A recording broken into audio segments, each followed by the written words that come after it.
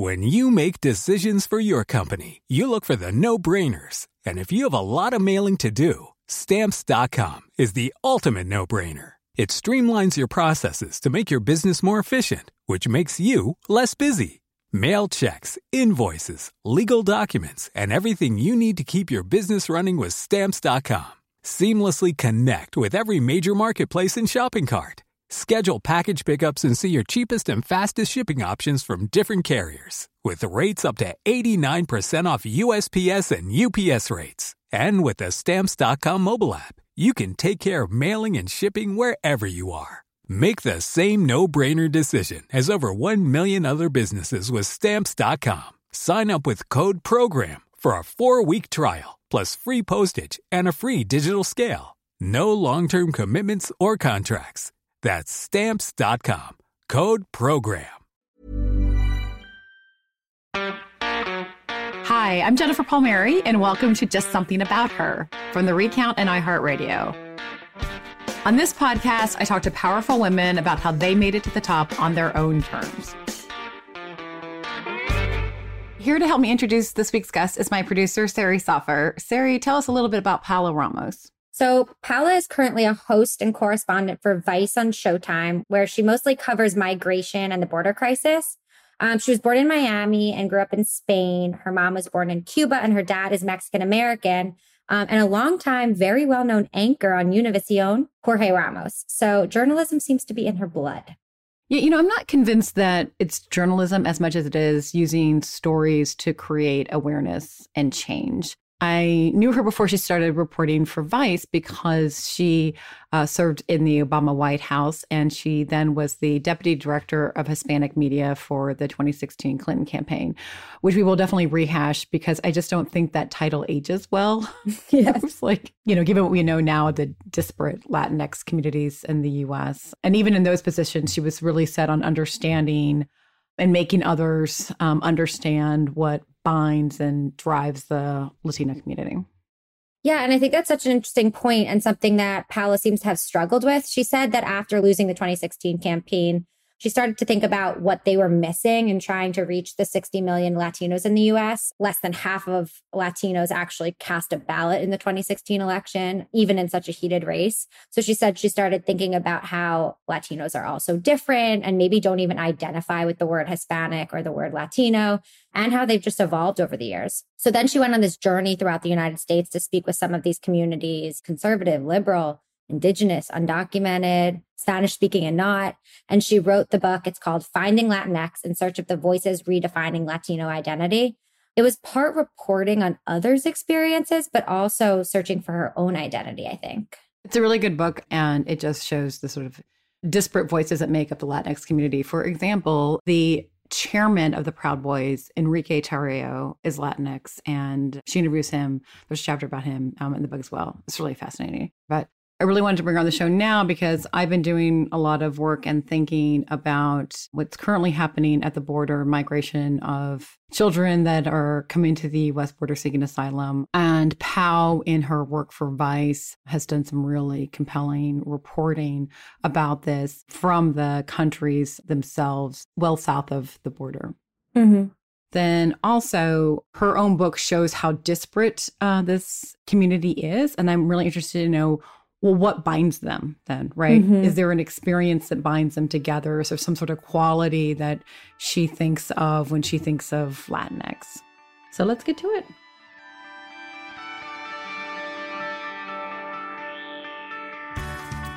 Paola Ramos, welcome to Just Something About Her. Hello. Thank you for having me. So I want to start with your work on the Showtime show Vice. I just watched your latest episode where you reported from El Darien. Is that how you pronounce it? Mm-hmm. El Darien. So this is a very dangerous jungle region between Colombia and Panama, which you said is essentially the only path for migrants at this point headed to the United States without a visa.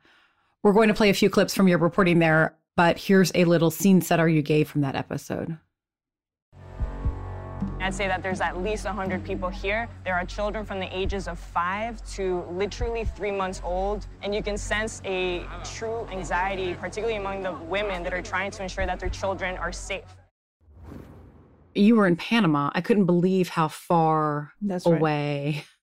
I mean, how much treachery and danger is encountered every hour of this journey that they take, and how long the journey is. And it's harrowing at every moment, it seems. Exactly.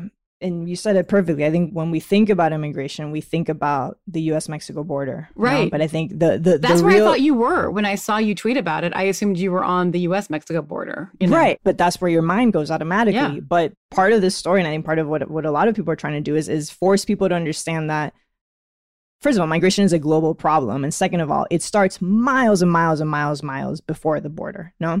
And so what's happening is that there's many migrants, particularly coming from Cuba and from Haiti, but really from all over the world, that because the immigration laws are more, relaxed in places like Ecuador or Chile, they're getting planes to those countries through Latin America. And then starting through South America, they start their journey trekking north because it's a lot easier than going to Mexico, because it's a lot easier than going to Central America. And so thousands of migrants are doing this.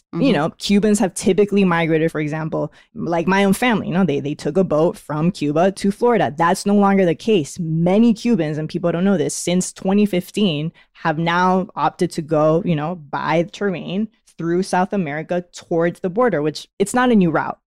Is this because of what they refer to as wet foot, dry foot policy? Exactly. It coincided with wet foot, dry foot policy. And also just like the monitoring of that ocean has just increased. And so people, when they make the option, they started to assess that it was easier, and I'm putting quotes, to go by foot.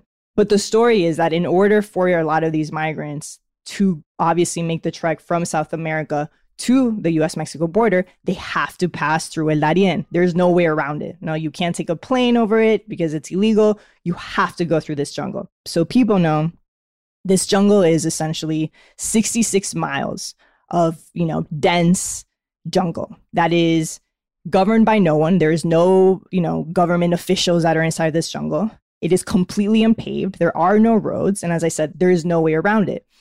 Now, the Colombian side of the jungle is controlled. No, that is a territory that is controlled by El Clan del Golfo, which is Colombia's, most powerful cartel. The Panamanian side of that jungle is controlled by different gangs. And so you're not only up against insane wildlife, like there are scorpions in there, there are like wild monkeys, there's all sorts of snakes, everything you can possibly imagine in a jungle. You're up against that, but also the threat of gangs, cartels, and that's real. In fact, many say that it's the world's most dangerous jungle. They've also called it a graveyard of immigrants, a dark hole. No, so it's extremely dangerous. And so, part of what we tried to show in that piece is that immigrants are so desperate to come to the United States that they are willing to literally cross this jungle with their babies to come to America, because they're so driven by this idea of the American dream that they will risk anything, including their lives, knowingly to do that. And that's exactly what we saw in that story. We saw literally hundreds of migrants coming out of like boats. And I won't even go into the journey to get to that jungle. One of the women that I met, Yesenia. So Yesenia is a 33-year-old, very young Cuban woman. She left Cuba immediately, went to South America and then started her trek through Uruguay and like 3 different countries before she got to Colombia. When you get to Colombia, you arrive to this coastal town that it's called Necoclí. So this town is right in front of El Darién, but the only way to get from this little town to the jungle is you have to cross the Gulf of Urabá, which is part of the Caribbean Sea. And so, she had been on the road for a couple of weeks, like 2 weeks. Then when she got to this coastal town, she was stranded, like many migrants are, because unlike tourists, unlike you and I, if we go to that town, we can pay money to take a ferry to take us through the Gulf and then to take us to the other town. Migrants haven't been able to do that for months, right? The Colombian government says that it's because of the COVID restrictions. But again, when you're seeing people like us crossing and they're stranded, it looks one way. There's a lot of xenophobia in there. And so many migrants like Yesenia have to pay coyotes, have to pay these like illegal human traffickers to take them to the other side of the Gulf. And as I said before, this is all a territory that is completely controlled by the cartels. Now, the main cocaine route that, most people know of originates from this very Gulf that migrants are crossing. And so someone like her spent, as I said, a couple of weeks to get to that point, then was stranded there for like a little bit over a month until she made the choice that she was going to pay money to a coyote to cross. All of this while she was a couple of weeks pregnant. Okay. And then there's a moment where I ask her, I'm like, why this? Why are you doing this? And most women that I ask that question always say the same thing. It goes back to the kids. No, it's because I know they deserve better. That's just a through line amongst every woman, every mom, every new mom, every woman, because I know that my kids deserve better. And that's why they do it. And that is not even the beginning of the journey. That's midway of the journey. And Yesenia crossed the Gulf. And then most people, when you cross El Darién, it takes you anywhere between 7 to 10 days to cross that jungle. 10 days. Can you imagine that? No, I can't imagine, but you really do such a good job of taking us on the journey with you on the show. I want to play a little more from that episode. So it's 3:30 a.m. right now, and this is the first stop we've made since the boats arrived. Migrants are taking this as an opportunity to rest. There's moms that are breastfeeding, families are sticking together. We've seen couples that are sleeping. And right behind me, the coyotes are starting to collect the money that the migrants owe them. How long were you part of this journey? So we were only able to cross with them for 7 hours because we were only able to go until the actual Panamanian border because it is so dangerous. The Panamanian side of the jungle is so dangerous. That's where people get attacked. That's where all the stories that we've heard of migrants seeing dead bodies, it happens on the Panamanian side. There's different gangs there. A lot of the sexual assaults, abuse, rapes happen on that side. And so we were pretty much told that were we to go, we were on our own. And the likelihood of us, emerging on the other side with our equipment and even alive was not likely. And so we had to turn back. Everyone is attacked that goes through there, right? Every single person that I talked to that had gone through that side, every single one of them had been attacked. I didn't speak to a single migrant that said that they were not attacked on the Panamanian side. And it's not something they were surprised by. They understood that's what would happen going through. They understood. Exactly. And it's part of your calculation, right? That is how strong human nature is, that you are willing to see your own death in order to give yourself approval to live. That is how strong that emotion is, that they are willing to risk it and come as close as they can to death because they believe that they deserve something better. I prepared a lot for this trip. I did my research.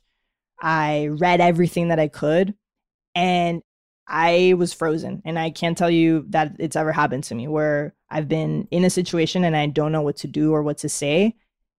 I found myself, at least for a good 3 minutes, when I first saw the image of the migrants arriving and taking that first step into the jungle, I remember, not myself and like our crew, you don't know what to do, no? Because as a journalist, you're there to ask questions. As a human, you want to help.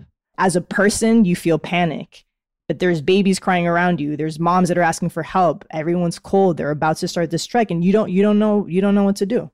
Yeah, there's a moment in the trek where you talk about these two women that kind of went missing during the journey. So far, the two women that were in front of me at the beginning have been left behind. They started with shoes, and I saw them completely barefoot by the time I left them. At this point, I don't really know where they are. Ahead of me, it's pretty silent, it's pitch black. The one thing you can hear, though, the murmuring of children. That's the one thing that you can hear. I mean, I can see that in your face. As much as you were prepared for what you intellectually you knew was going to happen, to see it all transpire and to be, that proximate to it that you feel some kind of responsibility. Exactly. And we talked about that as a crew. What is your responsibility in those moments? Are you there to help if someone asks for help? Are you there to simply shoot and tell the story? Are you there to ask questions or to listen? And it all becomes very blurry. What are the ethics around being a journalist in those moments? And I think it is a very personal choice. I think for us, for people like us that have been bouncing between industries, like it's a hard question to understand where you land. But I think when you're in front of a person that needs help, like I remember very vividly, the first image we saw was a mom who crossed through that Gulf and her baby wasn't breathing in front of us. For a couple of minutes, the baby was blue, completely blue. Maybe the baby was 3 months old, and we were all like just helping, of course, but I don't know. Did you come out of it with any clarity? Yeah.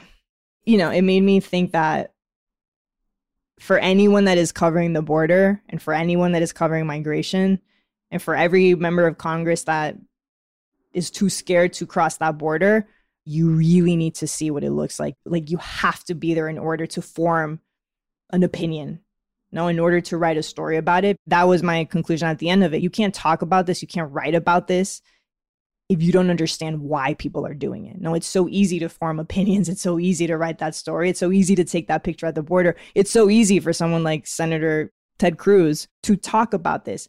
But unless you are there and you understand the panic and utter desperation, I think we do an injustice to the whole story because it's inherently biased. What strikes me is that there's a very American way that we look at this issue, which is we look at it as in terms of immigration as opposed to migration. That's right. And immigration for the last 30 years in America, since kind of like the end of the Reagan years, was portrayed as a negative thing. It's illegal immigration. It's people coming from Mexico illegally because they want to do better economically. But it seems to me what's hitting the U.S. now is not an immigration crisis, but we, along with the rest of the world that has a migration crisis, whether people are migrating because of climate migrants, right? Or Syrian refugees. These are problems that other parts of the world have dealt with in a different way than we are. Like, that's what is coming across to me. Does that seem right? Completely. And it is. And it's just our homework to understand what forces someone to leave their home and to connect it to the theme of this podcast. A lot of the women are fleeing because of the men and because of machismo. And I can't tell you the amount of conversations I've had with single moms that are leaving because they're being persecuted by their partners. And at least 14 out of the 25 most deadliest country for women in the world are throughout Latin America and the Caribbean.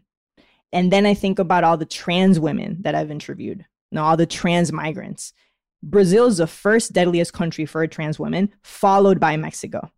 And then imagine, then you get to the border, and under our U.S. asylum laws, there's no gender-based persecution. Like, that doesn't exist in our writing, right? So gender is completely taken out of the equation. So that means that you don't understand. If you don't understand the root of the problem, how are you supposed to understand why people are driven to do this? And that's something that I saw also very clearly in El Darién. Many are fleeing this like misogyny and machismo, but then they're being exposed and attacked violently throughout the whole journey. And there is no protection anywhere.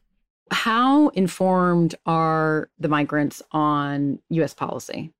Like, is it true that they're focused on Biden being president and that their journey may be made easier because Biden's there?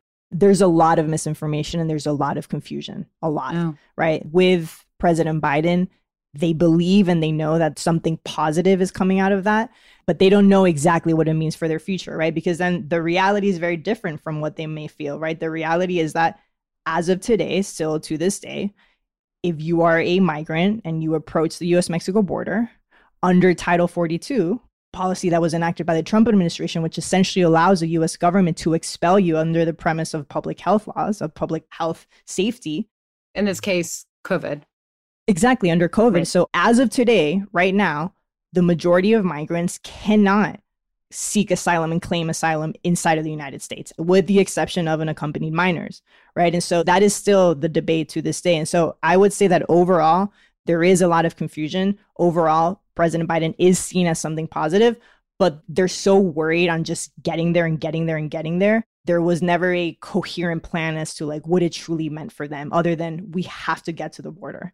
And I will say, one of the characters that we interviewed, Yesenia, the 33-year-old Cuban woman, she just crossed the border last week. And she turned herself into Border Patrol. She was detained for a couple hours. And in her case, she was released, which is not the case, right? Which I think is part of the confusion, right? Some migrants see someone like Yesenia, who now is on parole in the United States. But the majority, again, and I think that's a really important thing to stress, the majority of asylum seekers have not been allowed and are not being allowed inside the United States.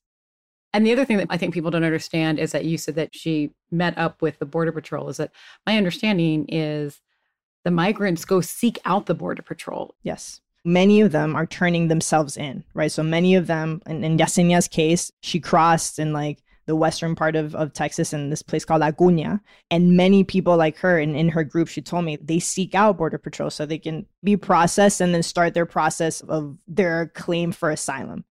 But that's not the case in other parts of, I was just in Matamoros on the eastern part of Texas, and I witnessed many illegal crossings where migrants are still paying coyotes, $500 to cross the Rio Grande and try and, make it out another way. And I think A, there's confusion, but then B, I think the most important point is that, unfortunately, when you have like Secretary Mayorkas or the Biden administration telling these migrants don't come right now, that's something they can't abide by. You can't tell someone to not come when they feel that level of desperation, because they will come no matter what words are out there, right? All right, it's time to take a break to play some ads. After that, we'll be back with Paola Ramos to discuss a different journey, her personal quest to discover her own identity and the identity of Latinx people across the U.S. That's next on Just Something About Her. Welcome back to Just Something About Her. We're here with Paola Ramos, who is a host and correspondent for Vice, my former colleague on the Clinton campaign, and the author of Finding Latinx, in search of the voices redefining Latino identity. Paola, you're also such a trooper because I understand that you drove all night last night. Yes, 11 hours from New York City to Atlanta.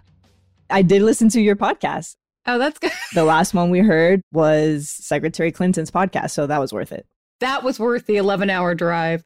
It was so good. And Diara, my partner, who, for those that don't know, she worked for Secretary Clinton. She was crying. So that's all you need to know at the end. Yeah. Well, let's start with Clinton campaign then. Since somebody who serves, I don't remember, somebody said to me, like, when is everybody going to go for 2016? I was like, apparently never. It cracks me up to know that you were the deputy director of Hispanic media, which I actually had to go back and look. Why was that funny? It's funny because I think it's such a dumb job for me to give you. I was like, wait, did we really have Hispanic media, as if that's something that you can contain, as if it's a monolith, right? And it just seems like a very dated job to have had in 2016. But we didn't know that, right? We didn't know that. And that's exactly. So what happened? So tell us about because I feel like so many of us had epiphanies after, whether you're on the Clinton campaign or not, but particularly for this on the Clinton campaign, of, oh my God, we were doing it wrong. And now. And so what was that journey like for you in writing Latinx? Well, I don't know if it was that we suddenly realized we were doing it wrong. It's that, we had no idea, right? And so you're describing this job title that I had, Deputy Director of Hispanic Press. I think it took me losing the election to sort of realizing how little I knew, A, about myself as a Latina, what it meant to be me, and then how little I knew about what it meant to be a young Latino in this country, right? And I think it took, waking up the morning after the election and realizing that after all of the messaging, after everything that we had put out there, regardless of the politics, that in the face of someone like Trump, less than 50% of eligible Latino voters showed up, right? And so that number to me, like, it woke me up, right? It woke me up to understand like what I was doing wrong myself, and then just why this whole community had shifted in a way that was happening in front of our eyes for those 2 years, and we just didn't catch it, I think. Yeah. And what do you mean about what you were doing wrong with yourself? Growing up in a household where, my dad is the news anchor of Univision, the Empire Spanish language media. I think for many years, I grew up thinking of a certain stereotype of a Latina that was out there, right? The one that I saw on TV screens was the telenovela Latina, was the news anchors that were next to my dad, which were, dressed in a certain way, loved in a certain way, held themselves in a certain way, spoke in a certain way. And I never fit that image.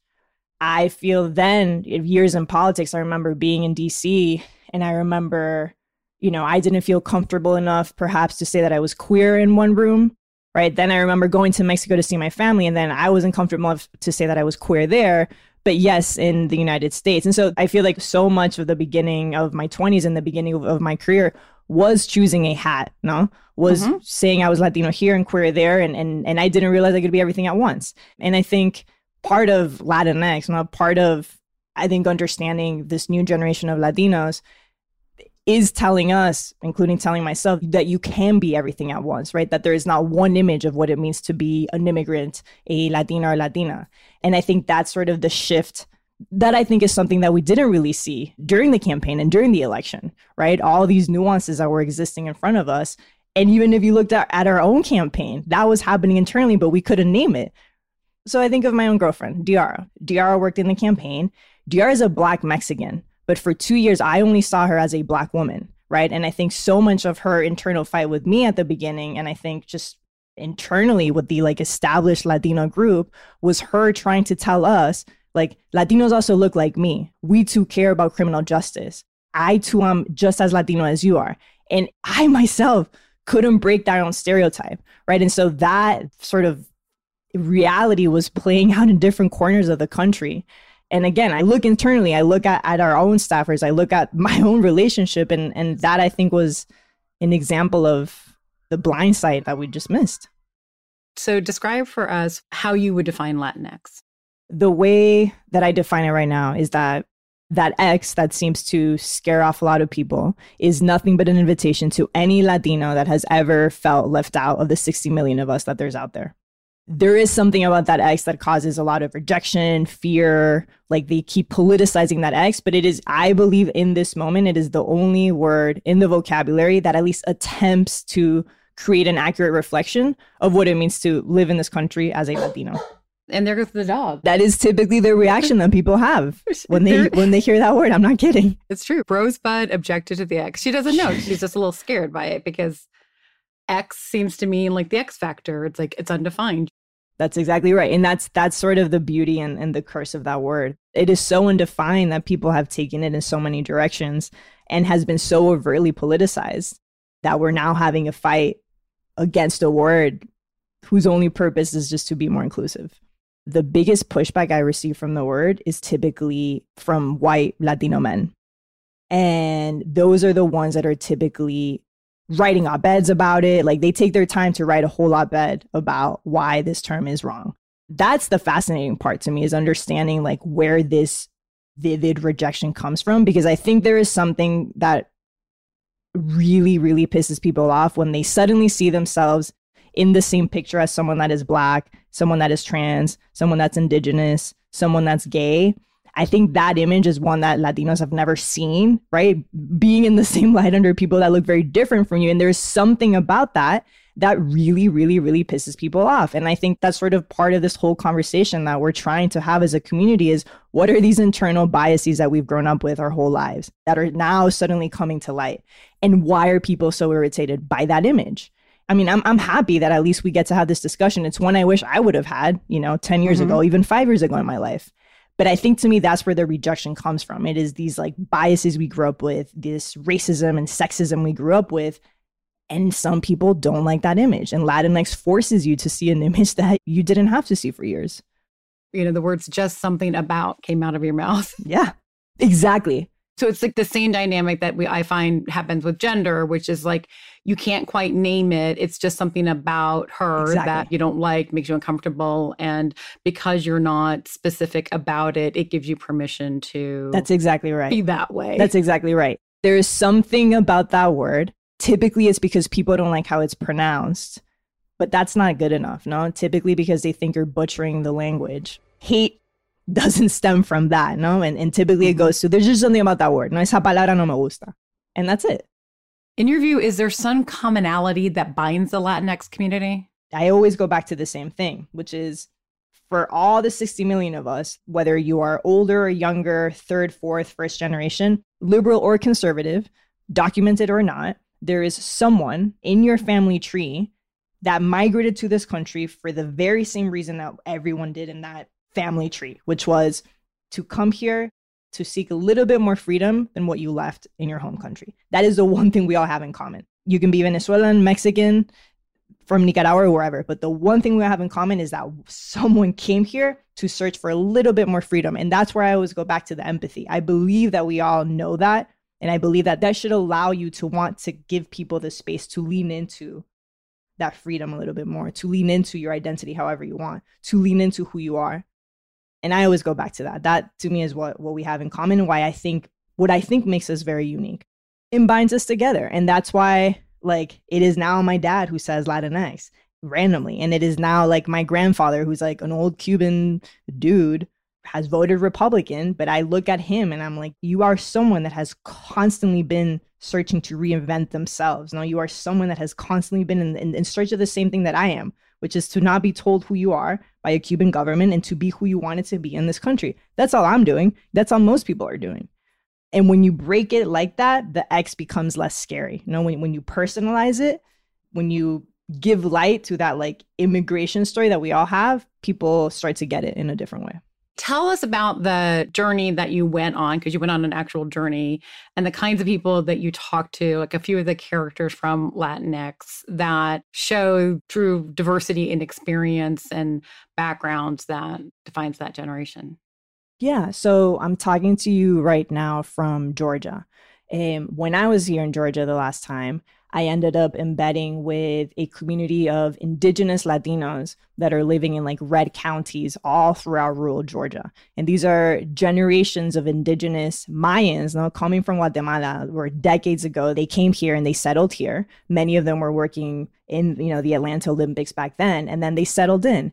And so this is a community that typically doesn't speak in Spanish, but they speak to you in Mam or in Cancoal, which is their like indigenous dialect. And they're here, they're in Georgia, right? That they're part of that coalition that Stacey Abrams talks about. Latino voters in Georgia are an essential part of the coalition that will elect Joe Biden here in Georgia. 2 years ago when I was at the border, typically when I go to the border, I'm there to talk about the wall or immigration. Well, I was embedding with a group of Latinas who are fighting for reproductive justice. And I think a lot about us and 2016, because I remember having these conversations where we were like, how do we talk about abortion with Latinos without saying the word abortion? No? And it turns out that these women are literally going around like in trailer parks in the Rio Grande Valley, miles away from the border. And they're having these conversations amongst themselves. They're talking about abortion loudly because they have to, because they feel trapped in many ways. And so that was incredible. Also in the border, I've talked to a lot of activists that are not just fighting for immigration reform, but fighting to give light to the massive HIV crisis that's happening among Latino men at the border, right? So just one layer of Latinx is showing you just how many issues affect us that go beyond immigration. No, this is just happening at the border. One of the things that I think about a lot when everyone's covering, the border, sometimes I have to look out and I'm like, where is a cohesive voice among the Latinx community? What is our collective approach to what's happening? And I think that's what's missing. And people will be like pissed off at me for saying this comment, but I think part of the lack of understanding us as a community is that we have yet to find a communal voice as one, no? And I think that to me is the importance of the term Latinx, is like, if you start understanding our threads, then perhaps we could get to like, what is our collective voice as one, where I still feel like we're completely fractured. And there is a women's lens that I feel like could get people to care about what's happening at the border in a different way that is less politicized from what we're seeing. How so? You mean more focused on the actual humans, perhaps? Or yes. My biggest takeaway from going to the border these past couple of weeks has been, if people understood what it takes what it takes a woman to literally carry her child throughout Central America to then come to the border, like if people understood what drives someone to do that, then I feel like we would be having a very different conversation. And I feel like that is a touch point that connects every single person on the other side of the border. If you're able to at least put yourself in those shoes, then I feel like we would be having a different conversation. What is it that would drive someone to do that? Not why they're here, not, no, don't come just yet, but why? And I don't know. That to me has been lost a little bit in this narrative. We have to take a quick break, but we'll be back with Paola Ramos on Just Something About Her in a few.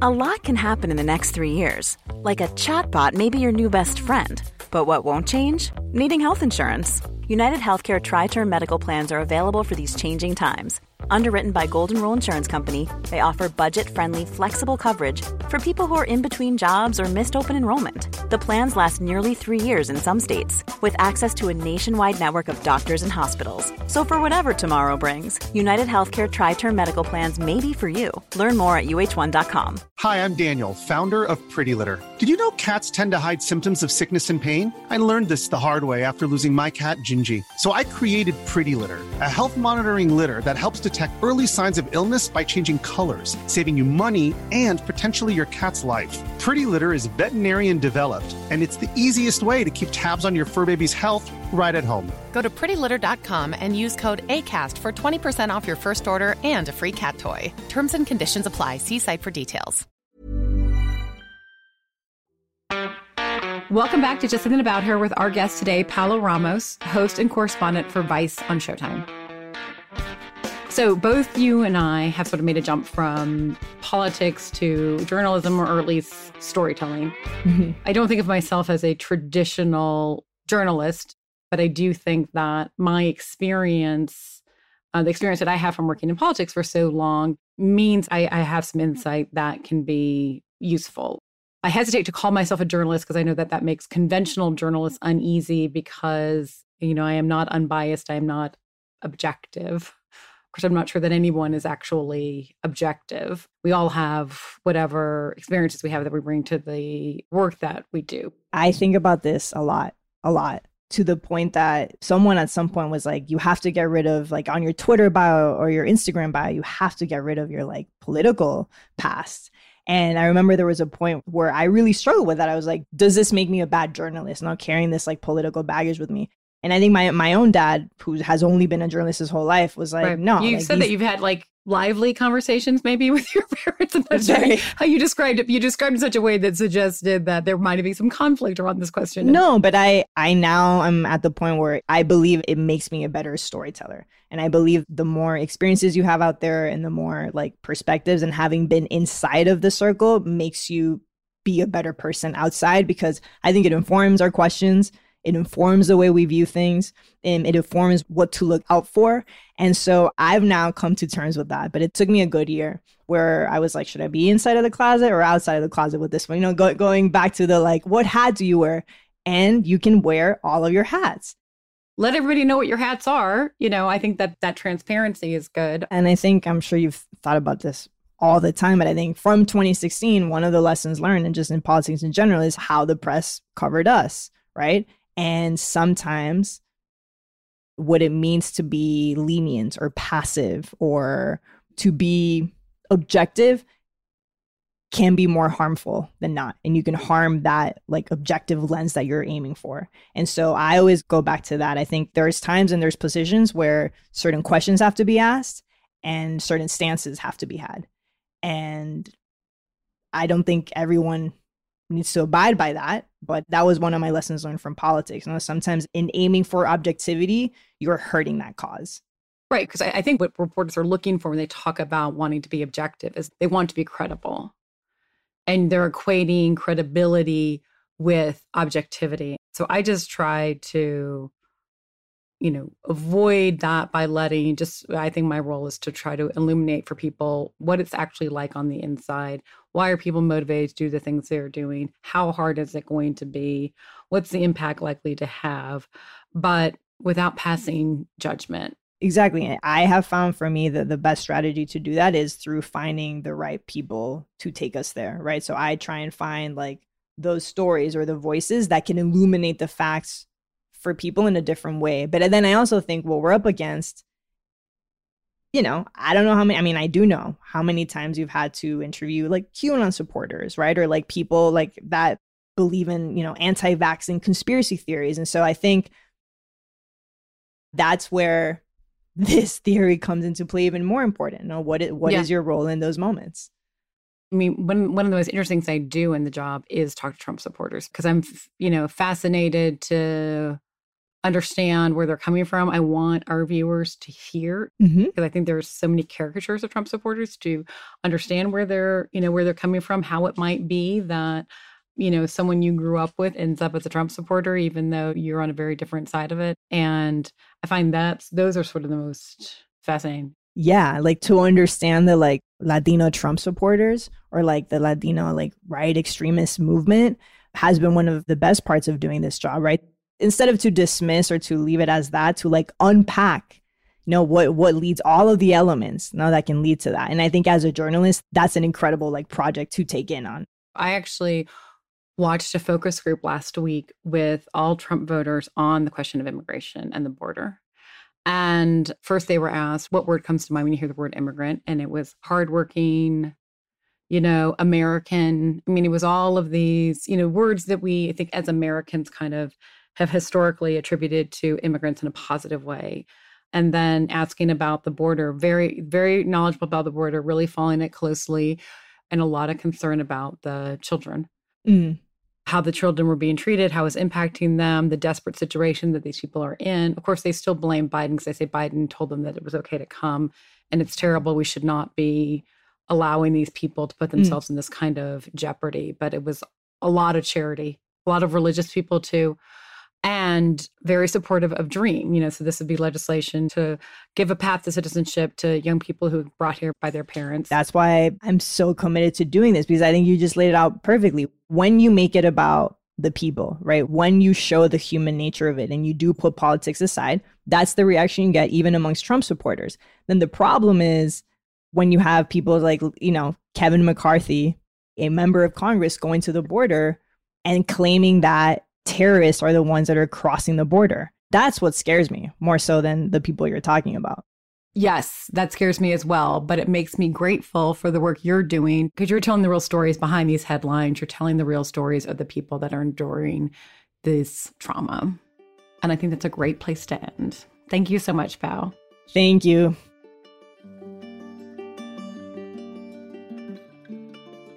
Sarah, are you there? Yes, I am. Oh my God, the stories from Panama and Colombia. I mean, just faced with the reality of what these people, these mothers in particular, are facing is really sobering and really moving.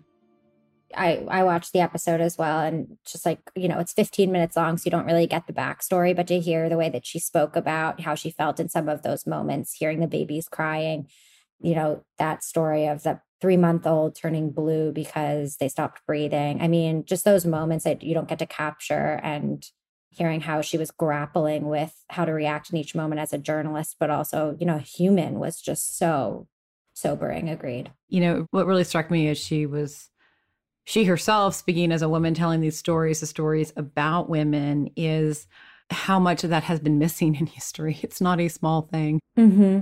How different it can be when you do have diversity of voices that's telling these stories and that's sharing, what has happened in their own life. That kind of reporting that she's doing is very powerful. And, as I think a lot about the immigration issue, and I can feel it starting to, it's been very political, and that's sort of set, right?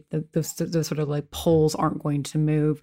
But I do feel that there's a softening. And when you look at this issue as a question of migration, as opposed to just like the political sense of an immigration issue, that, whether it's because they're escaping gangs or crime in their country or they're climate refugees, migration is sort of here to stay as an issue. And the way Paola is telling these stories is, I think it's aiding that kind of transition, which is useful because it's trying to drain the politics out of it. You can get to solutions. And, women are the connective tissues of society. We're the ones that, give life. We're the ones that care for our families. We are friends, moms, daughters. And she really pointed out that she thinks the stories that are going to resonate with people, that everyone can connect to and understand, are women's stories. And I also think it's interesting that these migrants, they are fleeing poverty, violence, and all that in their home countries. But she said a lot of them are women that are fleeing machismo. So interesting. Yeah. Yeah, so interesting. I did some reporting in South and Central America, actually, a few years ago, covering the lack of reproductive rights, specifically in Latin America. Across Latin America, there are only 3 countries that have legalized abortion for any reason early in pregnancy. But most of the countries have strict restrictions, like a mother's life being in danger is the only reason you could get an abortion. And a handful have complete abortion bans, no matter what the circumstance. A lot of that does have to do with religion. It's a very religious region, but it's also the ingrained misogyny in those countries and a desire to control women. It just made me think, when Paola was talking about these migrants, like many of them may have children that they didn't plan for because of the restrictions. So they want to give them a better life in the US because they don't have the freedom to do that in their home countries with threats for men in their life or, healthcare restrictions. So I think it's, all interconnected. One thing that I forgot to give her a hard time about is a tweet that she sent the day that this particular episode of Vice aired, where she had gone to Colombia and Panama. And, it's this incredibly powerful story. It's not being covered the way she did it by other outlets. It was really important for people to see. And Pal tweets, if you have time, please watch this. It's like, have faith and confidence in the importance of your own reporting and these women's stories, and proudly assert to people that they need to watch this. Hopefully she will listen to this. Humility does not escape any woman. Oh my God. It's so true. So true. But we're working on it. We're working on it. Good stuff. All right. Awesome conversation. Talk to you soon.